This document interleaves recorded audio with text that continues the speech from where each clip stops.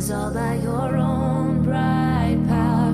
What could I do without you?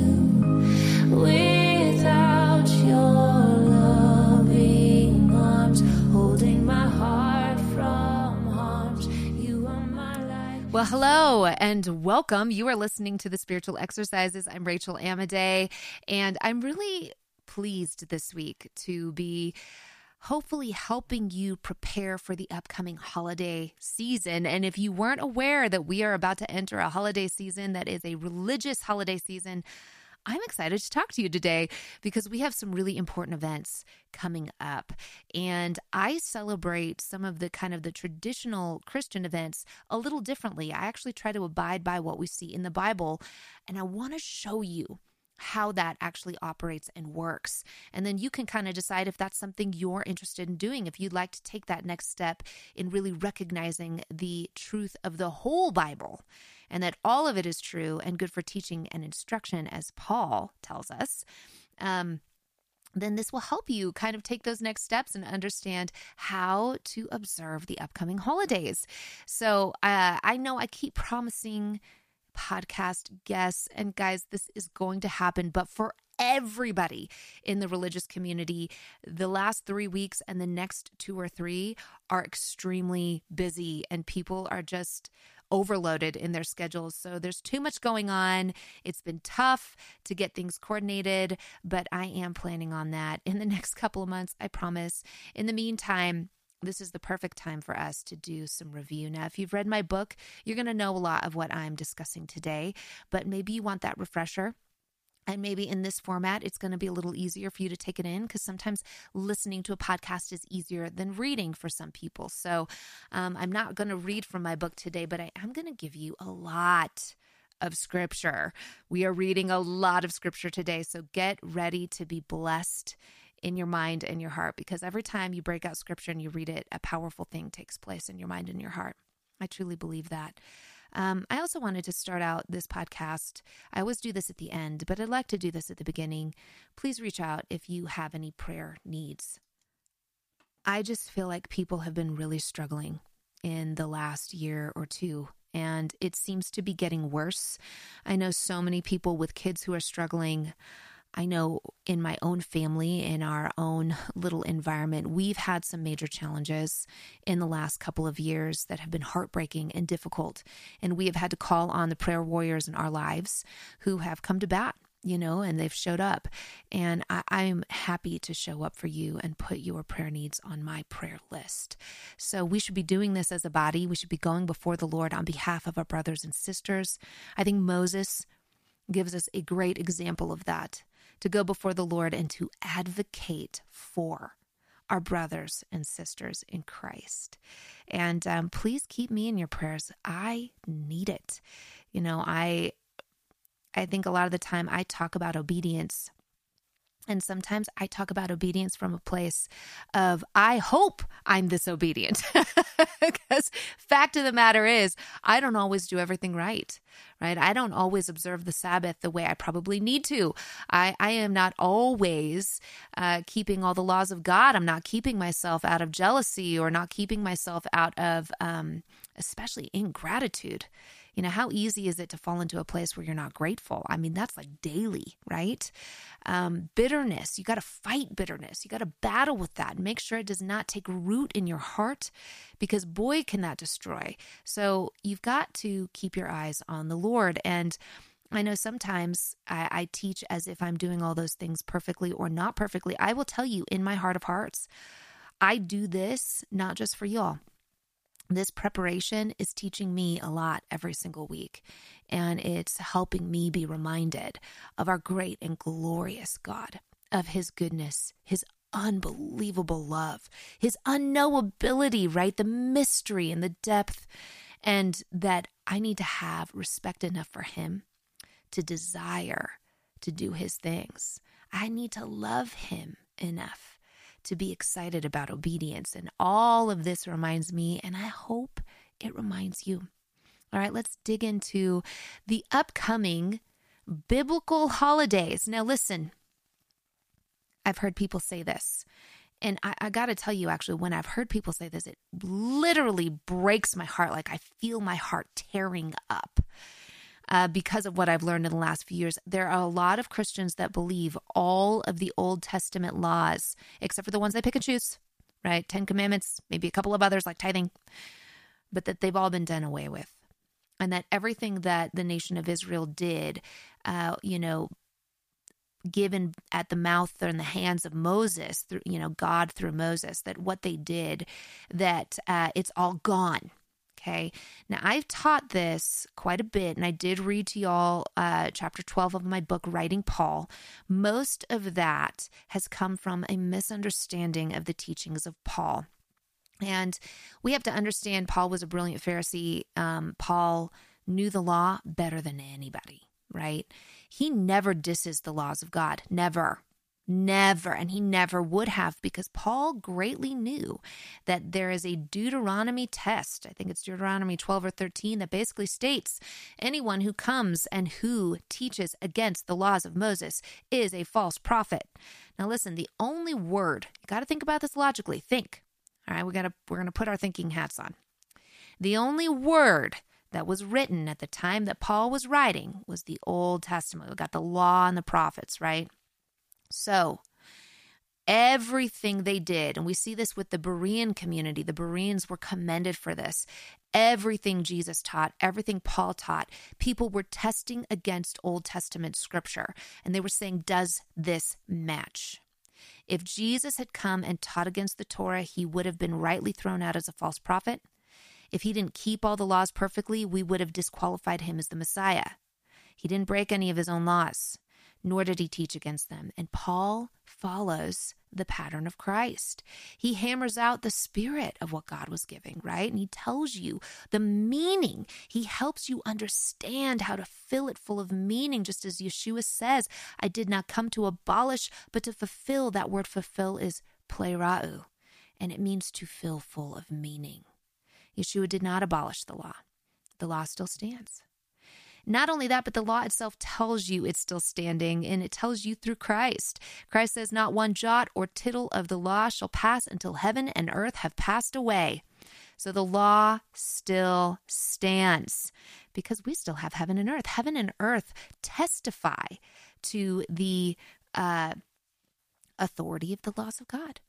Yeshua himself made it very clear. You should know God's laws. You should understand them, and you should follow the ones that you can. Now, here's where we get into kind of the weeds. So Christians go, well, are we supposed to stone people? Are we? And they start to ask these questions as if someone like myself hadn't thought them through. Okay, so let me tell you something. The Bible's very clear that a very large portion of the law cannot be carried out if you are not in the land of Israel, if there is not a temple, and if there is not a priesthood. Okay, those laws, so many of those laws, they were running a society. Just like we have tens of thousands of laws here, that society was run on 613 commands of God. And you had to have a priesthood, and you had to have basically a jury of your peers in that regard. You had to have 2 or 3 witnesses, but it all had to be run through the authorities that God had set up. We don't have that. We're living in the United States of America. We're not a theocracy. Okay, which is what they were. And these laws will return. So here's the thing. We're going to look at some of this prophecy today. When Yeshua returns and reigns on the earth, these laws will be returning. We will be doing all of the things we find in the Old Testament when we are in the land of Israel. And if we are not, we are still going to be celebrating God's holidays. And I will show you where that prophecy takes place. At least one of the places. It takes place in multiple locations. But in the meantime, again, all of this to kind of give you context. If you are, I've heard pastors say it would be an abomination to keep some of God's feast days. Let me tell you, not only are they wrong, they are the opposite. That is the opposite of truth. That is a lie. And one thing that we have to consider is Daniel. Daniel has a prophecy about the Antichrist. He says he will attempt to change God's days and times.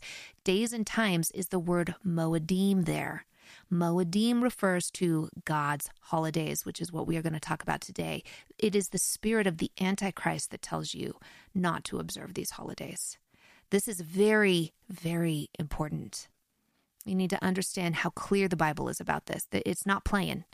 By the way, if you go look for Christmas and Easter in the Bible, you won't find it. So not only are you not supposed to abandon the Lord's days, but you are not supposed to go make up new ones in his name, which is kind of what we've done. And so even though I told myself this year, I'm not going to harp on Christians doing this because I want Christians to understand God is love and he is patient with us and he knows we're each on a journey. We're learning as we go, right? So I celebrated Christmas and Easter my whole life pretty much. And then I started to look for it in the Bible and then I couldn't find it. And then I started, asking God for teaching and instruction. And boy, did God send it. And in that teaching instruction, God opened my eyes to so much of the scripture that I had never really seen before, despite the fact I'd read it. I had literally not ever understood what it meant. And so what's nice, though, about approaching the Bible this way is it makes it really clean. So instead of having to come up with all these crazy theological, doctrines to get around God gave laws, but then he had to get rid of them because he didn't like them, or they weren't intended for eternity or whatever, for whatever reason, God made a mistake with the laws at the beginning. Instead of having to come up with all these weird ideas around what God gave from Genesis on, we can just say the whole Bible is true, which is what Paul tells us. And the whole Bible is good for teaching and instruction, which is what Paul tells us. And we can say, if it's in the Bible, then God means to say it. And if it's not in the Bible, God didn't mean to say it. Right? So we can clean up kind of the doctrinal mess we put ourselves in when we try to make things up and make things be in the Bible that aren't there, or take things out of the Bible that are there. But listen, let me prove it to you. Okay, we're going to talk today about 3 upcoming holidays that I hope you observe, because if you observe them in your family and in your home, you're going to find rich teaching that points to all that Christ did for us and what he will come back and do. And isn't that the point? Like, brothers and sisters in Christ, don't we want to be in Christ? Aren't we excited about what Yeshua has done and will do for us? This is what makes us family. And so anything that points me in the direction of Yeshua, listen, show me where that is in Scripture. I want to understand it more. And that's what we're doing today, okay? So don't be afraid. This might push some of your buttons. This might push some of your ideas and principles. Consider it. And if you want to push back, I'm open.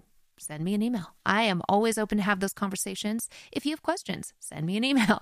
I would love to try to answer your questions or direct you to smarter people than me who can help you answer those questions.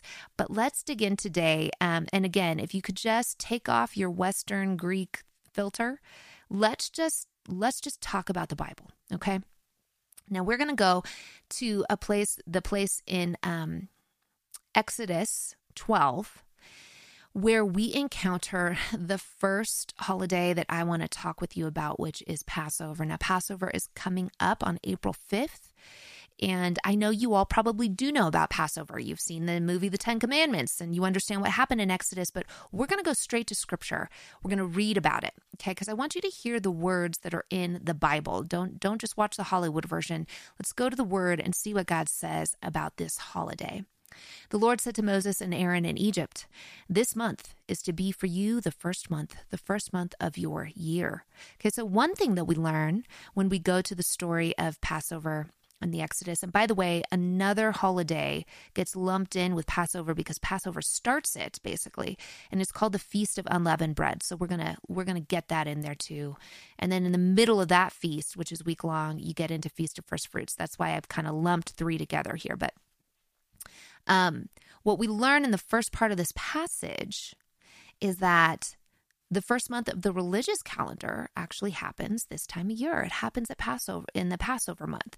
Now, the Hebrew calendar has 12, sometimes 13 months, and they're different than ours, and they're laid out differently than ours. And so you just kind of have to think, and the Jewish calendar has 2 different New Years in it. It has a secular New Year and a religious New Year, okay? So it's a little confusing because you're like, no, wait a second. I thought that their New Year was over here. It is, okay? We've got a couple of New Years going on here, and we see that pattern laid out here, but The religious New Year is the month that Passover happens in, okay? So the Lord said to Moses and Aaron in Egypt, we're in verse 12 of Exodus 12. This month is to be for you the first month of your year. Tell the whole community of Israel that on the 10th day of this month, each man is to take a lamb for his family, one for each household. If any household is too small for a whole lamb, they must share one with their nearest neighbor, having taken into account the number of people there are. You are to determine the amount of lamb needed in accordance with what each person will eat. The animals you choose must be year-old males without defect, and you may take them from the sheep or the goats. Take care of them until the 14th day of the month, when all the members of the community of Israel must slaughter them at twilight. Then they are to take some of the blood and put it on the sides and tops of the doorframes of the houses where they eat the lambs. That same night, they are to eat the meat roasted over the fire along with bitter herbs and bread made without yeast. Do not eat the meat raw or boiled in water, but roast it over a fire with the head, legs, and internal organs. Do not leave any of it till morning. If some is left till morning, you must burn it. This is how you are to eat it, with your cloak tucked into your belt, your sandals on your feet, and your staff in your hand. Eat it in haste. It's the Lord's Passover. On that same night, I will pass through Egypt and strike down every firstborn of both people and animals, and I will bring judgment on all the gods of Egypt. I am the Lord. The blood will be a sign for you on the houses where you are, and when I see the blood, I will pass over you. No destructive plague will touch you when I strike Egypt. This is a day you are to commemorate. For the generations to come, you shall celebrate it as a festival to the Lord, a lasting ordinance. For 7 days you are to eat bread made without yeast. On the first day, remove the yeast from your houses, for whoever eats anything with yeast in it from the first day through the 7th must be cut off from Israel. On the first day, hold a sacred assembly, and on another one on the 7th day. Do no work at all on these days, except to prepare food for everyone to eat. That is all you may do. Celebrate the festival of unleavened bread, because it was on this very day that I brought your divisions out of Egypt. Celebrate this day as a lasting ordinance for the generations to come. In the first month you are to eat bread made without yeast from the evening of the 14th day until the evening of the 21st day. For 7 days no yeast is to be found in your houses, and anyone, whether foreigner or native-born, who eats anything with yeast in it must be cut off from the community of Israel. Eat nothing made with yeast. Wherever you live, you must eat unleavened bread. So, and then we'll go to Leviticus as well to grab some information on this. But I just want to first state, so you see here that Passover is associated with God taking down the gods of Egypt, freeing his people from slavery in Egypt, and that because they're going to leave in haste, they're not going to have yeast for their bread. But yeast then starts to represent so much. It represents Egypt. And Egypt really means trial and travail. Egypt represents sin. And so they're going to go out and they're going to leave sin. They're going to leave their trial. They're going to leave their tribulation. They're going to leave their cage, their slavery behind them. Paul uses this very same language, and we'll get to some of his discussion on yeast, but he uses this language when he talks about being freed from the law of sin and death. That is a cage, right, that keeps you in death. But that God came, Christ came, the Passover lamb came to free us from that law and to make it possible for us to live free from sin. That leaven, we're supposed to search our hearts in the time frame leading up to and during that week. And so as we approach April 5th, this is something we're doing in our home. We're seeking out the leaven. We're using it up. We're going to throw it out before April 5th so that we can spend that week just eating matzah or bread without yeast and food without yeast, without leaven. We tend to try to get rid of anything with any leaven, anything that's a rising agent, whether it be baking soda or yeast itself or even a starter. We get rid of all of that, okay? And so as you do that, you're also supposed to be searching your heart for sin and places that you haven't handed over to the Lord. Wow. Is it a powerful week? Because there is so much in there. When you ask God to reveal to you what he wants to change in you, I'm going to tell you, he's going to answer you. You're not perfect in there, okay? Let's put it that way. God has been revealing to me in the last week all sorts of places where he said, you need a mindset shift. You need a change. And I have fought that change, and I want to stop fighting. That's why I love doing this study with you today, because I want to stop fighting. I want to hand it over to him, because every time I do that, he is faithful. He is trustworthy, right? And then my heart gets cleaned out. And instead of going before the Lord with some shame and guilt as baggage, I go before the Lord free. I get to enter his house in freedom. And that is so lovely. It really is, to just have free conversations with the Lord where you're not trying to hide, the parts of you that he is trying to reveal. You're not trying to avoid the conversation. You just let him have it all. And then everything's on the table. It's called honesty. By the way, too, I just want to remind you, you're not hiding anything. God knows it all. So there's no point. Don't hide. He knows. And still he's willing to meet with us. It's one of the incredible things about our God, is how gracious and merciful and good he is. But look at what he did on his people's behalf. And look at what this pointed to. This pointed to Yeshua and what he was going to do on the behalf of all people. Now, we have the Passover and the Festival of Unleavened Bread in Leviticus 23. I'm going to read to you from this section of Scripture. Now, what's interesting, and I try to remind people this, Scripture is not... these stories are not in order, okay? This information is not in order, at least not according to our Greek way of thinking, our Western way of thinking. We like things kind of, one step at a time. First, this thing happened, then this happened, then this happened. But especially in the laws of God, with how he lays out the laws, they're not all put together in the same place in the same way. And it doesn't, listen, these stories are not chronological a lot of the time. This is a hard thing to understand as you're reading Scripture, because you think that things are chronological. They're oftentimes not. So what's interesting about some of the laws of God is there are different pieces of those laws given in different locations. And so you have to read the entirety of the law to understand the entire dimension. It's why people misinterpret some of the laws that are harder to understand, where it's like, oh, they stoned people for adultery. Well, what you don't understand is in another section of the law, it tells you can't stone somebody unless there are 2 or 3 witnesses and you've also brought the guy, the woman and the guy together. Okay, they both have to be there, number 1. Number 2, there has to be witnesses, right? Number 3, right? They had a limit on how many people they could capitally punish, actually. So they had to be careful who they chose to stone, who they chose to kill every year, because there was a limit on the number of people that could have capital punishment in their community. And so when you put all those laws together that are found in different locations, maybe it does resemble our law. Our law seems pretty complex, doesn't it? It's why you have to hire a lawyer to do everything. But when you put them all together, then you get the full picture of how they were actually running their society. And by the way, not quite as brutal or horrible as a lot of people want to make it out, but it's because they have a misunderstanding of how the law is written. This is a good example. We have different aspects of the feast days given in different locations and different books. Okay, so multiple locations. So first we were in Exodus, the first time this idea of Passover shows up. Now let's go to Leviticus, where all the feasts of the Lord are laid out in one section. Leviticus 23, verse 4 is where I'm going to start. It says this: "These are the Lord's appointed festivals, the sacred assemblies you are to proclaim at their appointed times."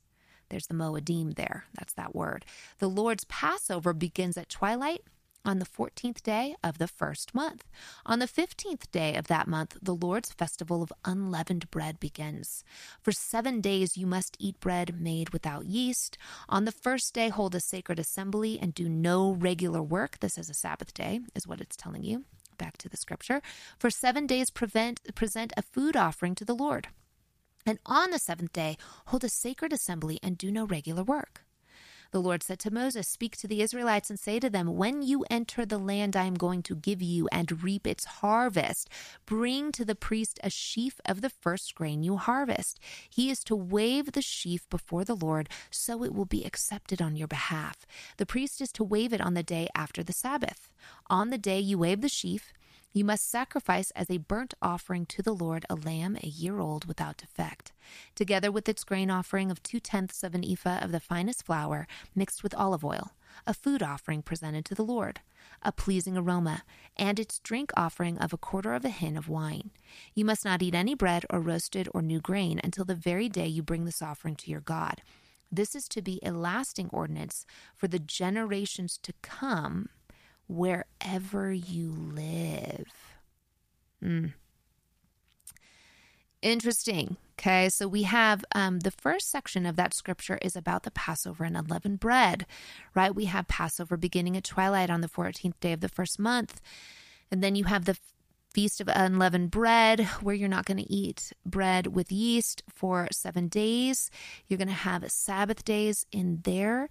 Now, in the midst of that time period, okay, now we get to the first fruits.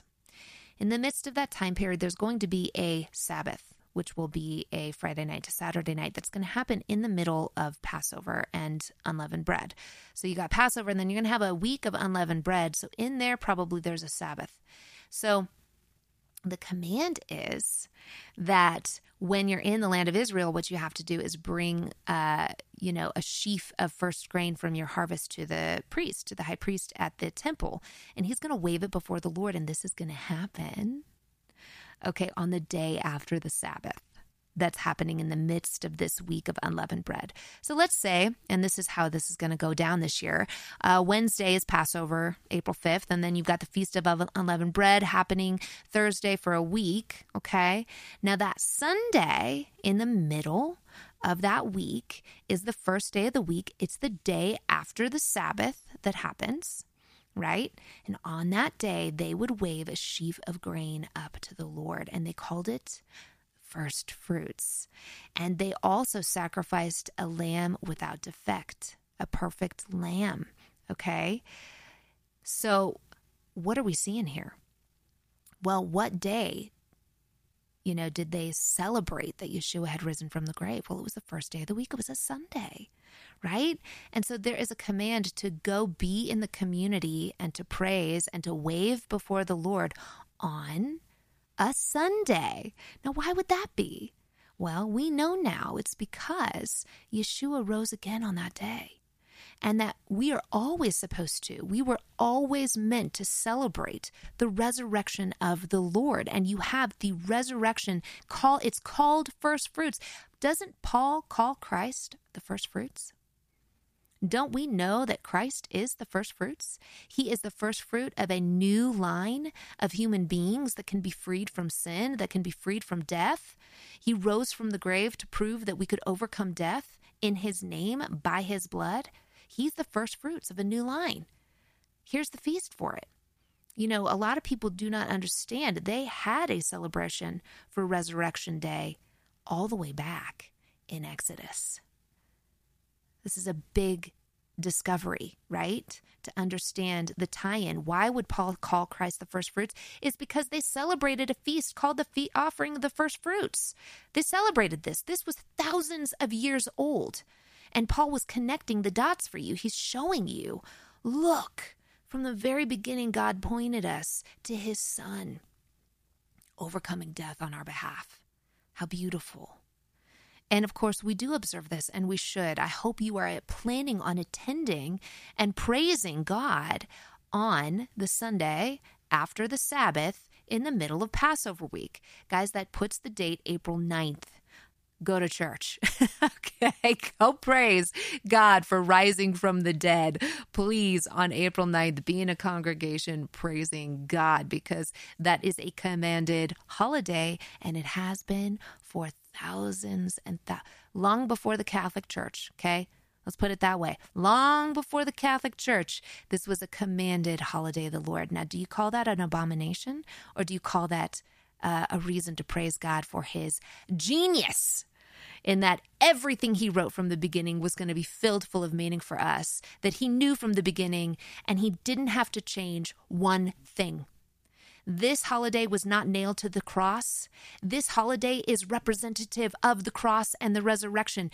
Passover and first fruits and the Feast of Unleavened Bread, these were not nailed to the cross. These are the story of the cross and the resurrection. Did those stories die, or do we now live them out? Are we now so grateful for them? Do you see? Do you see why it's a little frustrating when you're trying to show people this and they're thinking about it as, oh, those old laws, you know? No, no, no, no, no, no, no. These are the stories of our rescue. These are the stories of our salvation. These are our stories. The Exodus, the first fruits, the unleavened bread. This is our story. This is the story of our Yeshua, what he did on our behalf. This is our family. We've got to start approaching these things differently and more accurately. Now, guess what? These holidays show up in yet another book in Numbers. Numbers 28 says this about the Passover. On the 14th day of the first month, the Lord's Passover is to be held. On the 15th day of this month, there is to be a festival. For 7 days, eat bread made without yeast. On the first day, hold a sacred assembly and do no regular work. Present to the Lord a food offering consisting of a burnt offering of 2 young bulls, 1 ram, 7 male lambs, a year old, all without defect. With each bull offer a grain offering of 3/10 of an ephah of the finest flour mixed with oil, with the ram 2/10, and with each of the 7 lambs 1/10. Include 1 male goat as a sin offering to make atonement for you. Offer these in addition to the regular morning burnt offering. In this way, present the food offering every day for 7 days as an aroma pleasing to the Lord. It is to be offered in addition to the regular burnt offering and its drink offering. On the 7th day, hold a sacred assembly and do no regular work. Now, end quote there. As I was reading this, so there's some extra detail in here, right, of how they were going to observe this Passover holiday. Again, to understand the law properly, you kind of need to read all of it. One thing that people don't often understand, they come across this stuff and they say, well, we're supposed to be sacrificing animals. No. In fact, in another section of the law, it says you are not allowed to sacrifice outside of the land of Israel, outside of the temple. Any sacrifice that is to be made has to be at the temple in Jerusalem. And in this case, it was in the desert, in the tabernacle, right? We have none of those, which means it's illegal for us to do an animal sacrifice, actually. So please don't think that this is stating, well, how we observe this is we go and we sacrifice animals. No, no, no, no, no, no, no, no, no. That would be a grave misunderstanding of the laws of God. It would be actually illegal according to God's laws for good reason. Can you imagine if people were trying to sacrifice this many animals and we didn't have congregations of thousands of people showing up for Passover who were going to eat them? I mean, what a nightmare, right? David tells us God's not interested in the sacrifice of animals. It's not because he wants those animals to die. These sacrifices were eaten. They were part of the celebration. You know, you're going to make a lamb for Passover. Great. Are you going to eat it? Because that's the point. You're going to eat it, right? Okay, so they were going to eat these sacrifices. But even the sacrifices that just were completely burnt, which there were a few, you know, God tells us, I wish we didn't have to do this. I'm not interested in animals dying. This isn't the reason for this. This is necessary. And for some reason, the blood of animals is necessary. It's a necessary component to a lot of the system. The blood of Christ was necessary. We don't really know all the reasons. We know there's a lot about blood that makes sense. It makes sense that it's necessary. We know that it's a requirement because of the laws of sin and death. We know that it was the only route for God to be close to his people in the Old Testament and for Christ to be close to us after what he did. But boy, don't we wish it wasn't so hard. Don't we wish it wasn't so painful? But I think that's the point. It is painful. It is hard. It is a sacrifice. Now, but God wasn't, brutal about it. All of these sacrifices, for the most part, a few of them didn't, but all of them were eaten. They were part of the celebration of the days. So they were offered before the Lord, and then they were eaten by the assembly. Again, do not sacrifice an animal in your yard or anything like that. And yes, there are people that do that. That is a big no. That is not part of how we observe this, given the dictates. We're supposed to commemorate, not completely replicate, right? We're supposed to observe, not completely redo. God is not coming in to take down the gods of the United States in the same way that he did in Egypt. He's not going to redo it either. He did it differently through his son, Jesus. But it doesn't mean we're not supposed to commemorate. We're just not supposed to replicate, okay? Now, I really want to kind of get you to where the prophecy that we will be doing this in the end times takes place. Let's see here. It's in Ezekiel 45. In Ezekiel, we have this prophecy about when Yeshua is going to reign on the earth. And part of that prophecy says this. We're going to start in verse 21, and I'm quoting here. In the first month on the 14th day, you are to observe the Passover, a festival lasting 7 days, during which you shall eat bread made without yeast. On that day, the prince, who I believe is Yeshua, is to provide a bull as sin offering for himself for all the people of the land. Every day during the 7 days of the festival, he is to provide 7 bulls and 7 rams without defect as a burnt offering to the Lord, and a male goat for a sin offering. He is to provide as a grain offering an ephah for each bull and an ephah for each ram, along with a hin of olive oil for each ephah. During the 7 days of the festival, which begins in the 7th month on the 15th day, he is to make the same provisions for sin offerings, burnt offerings, grain offerings, and oil.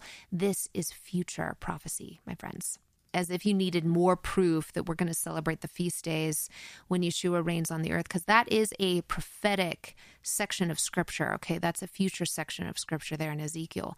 But there are later fall feast days, I've talked about these in the past, that the Bible also says we're going to go and we're going to celebrate with Yeshua himself. I'm going to go to here, Zechariah 14:16 says this, then the survivors from all the nations, this is after the Great Tribulation, these survivors that have attacked Jerusalem will go up year after year to worship the King, the Lord Almighty, and to celebrate the Feast of Tabernacles. If any of the people of the earth do not go up to Jerusalem to worship the King, the Lord Almighty, they will have no rain. If the Egyptian people do not go up and take part, they will have no rain. The Lord will bring on them the plague he inflicts on the nations that do not go up to celebrate the Festival of Tabernacles. That's another of God's 7 feast days, tabernacles. So we know that in the end, Yeshua is going to be instituting these celebrations upon the whole globe. Everyone will be doing them. And so we cannot make any sort of claim that God has gotten rid of these things or that we're not to do them or that these laws have been done away with. That is literally nowhere in Scripture does it say anything like that. And I want to emphasize this because I want to tell you, in that Zechariah prophecy, there are consequences for those who don't go and celebrate the Feast of Tabernacles. And why? It's because that's the wedding feast. That's the feast of God tabernacling with us. And he's come, to get his bride. And it's like, you're not going to come to my wedding feast? Oh, really? No, I'm not going to bless you. You don't get a blessing. It's family, right? That's how family operates.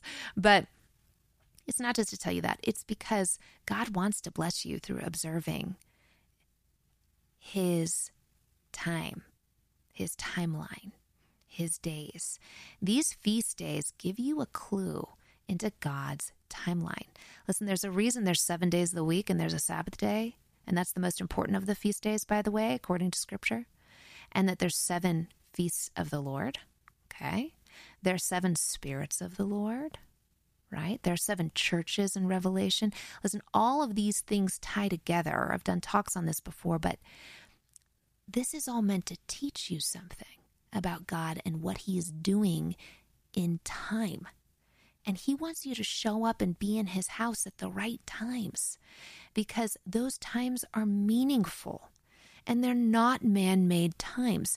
They are times that he has been keeping and that he has set from the beginning of time. And that's why those concepts were given to the very first church in Exodus. God wanted them to understand his timeline, his times, his time. And he wants us to understand the same. So I promise you, if you decide April 5th, we're going to celebrate Passover as a family. We're not going to eat leavened bread for 7 days. We're going to be in church praising God for resurrecting on April 9th. Listen, you're going to be blessed by these. You will be. It's a time of reflection. It's a time of joy. It's a time of gratitude. It's a time of hope. And it is a time to remember. Now, I know churches, they call first fruits Easter, and they kind of do weird things around it that are pagan. Okay, I get it. Yes. Some of you are really unhappy about that. I am too. I wish they wouldn't do that. A lot of churches, they don't do Passover. Luckily, I'm at a church this year that's doing it. I'm so grateful. I'm excited. We're going to get to teach people about, some of the great symbolism in the Passover Seder. And almost nobody in Christianity does the Feast of Unleavened Bread. Hey, listen, there's, number one, definitely no harm in trying it. But in number two, if you do this year, I just want you to take that time to let God search your heart for the areas that you have leaven, for the places where you have sin. Let's go to, because Paul talks about this. He talks about leaven. And the symbolism of leaven here is, let me find this verse. I know I have it. Here we go. Well, number one, we got to talk about Yeshua. He's the bread of life, and he is the unleavened bread, right? He's the sinless bread, okay?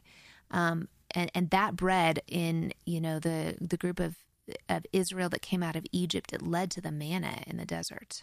It's what sustains you. It's the bread that is completely true, that has no mixing of other religions or ideas or lies in it. By the way, the father of lies is very good at mixing lies into truths. And that's what we're trying to unpack right now. What's true, what's not. What's biblical, what's not, okay? The concept of cleansing your house, your temple, your heart, Paul talks about this in 1 Corinthians 5, 6 through 8. He says this, your glorying is not good. Do you not know that a little leaven leavens the whole lump? Therefore, purge out the old leaven, that you may be a new lump, since you truly are unleavened. For indeed, Messiah, our Passover, was sacrificed for us. Therefore, let us keep the feast. Ooh, what feast would that be, Paul? Let us keep the feast not with old leaven, nor with the leaven of malice and wickedness, but with the unleavened bread of sincerity and truth. Could it be possible that he is talking about the feast of unleavened bread here? Well, I don't know. He's talking about leaven. He's talking about purging your heart. He's talking about you having the bread of Messiah, our Passover sacrifice. Could it be that Paul's saying, therefore, let us keep the feast? Could it be he's talking about the feast of unleavened bread? Not with the old leaven, nor with the leaven of malice and wickedness, but with the unleavened bread of sincerity and truth? Well, he calls it a feast. First of all, he doesn't call it communion. Let's just make that very clear. He's talking about Passover. Let's make that very clear. And he's talking about unleavened bread, which is a very old feast that he would have celebrated his entire life in Judaism. And the apostles and disciples at that time would have understood that terminology. That's not communion, my friends. This is Passover and the Feast of Unleavened Bread that he is discussing. Now, if Paul tells them to do it, should we do it? Well, that's a question you got to ask yourself this year. But guess what? I have given you enough time to prepare. I feel like last year I gave you no time. And in fact, I think I did this podcast after the fact, and I felt very badly about that.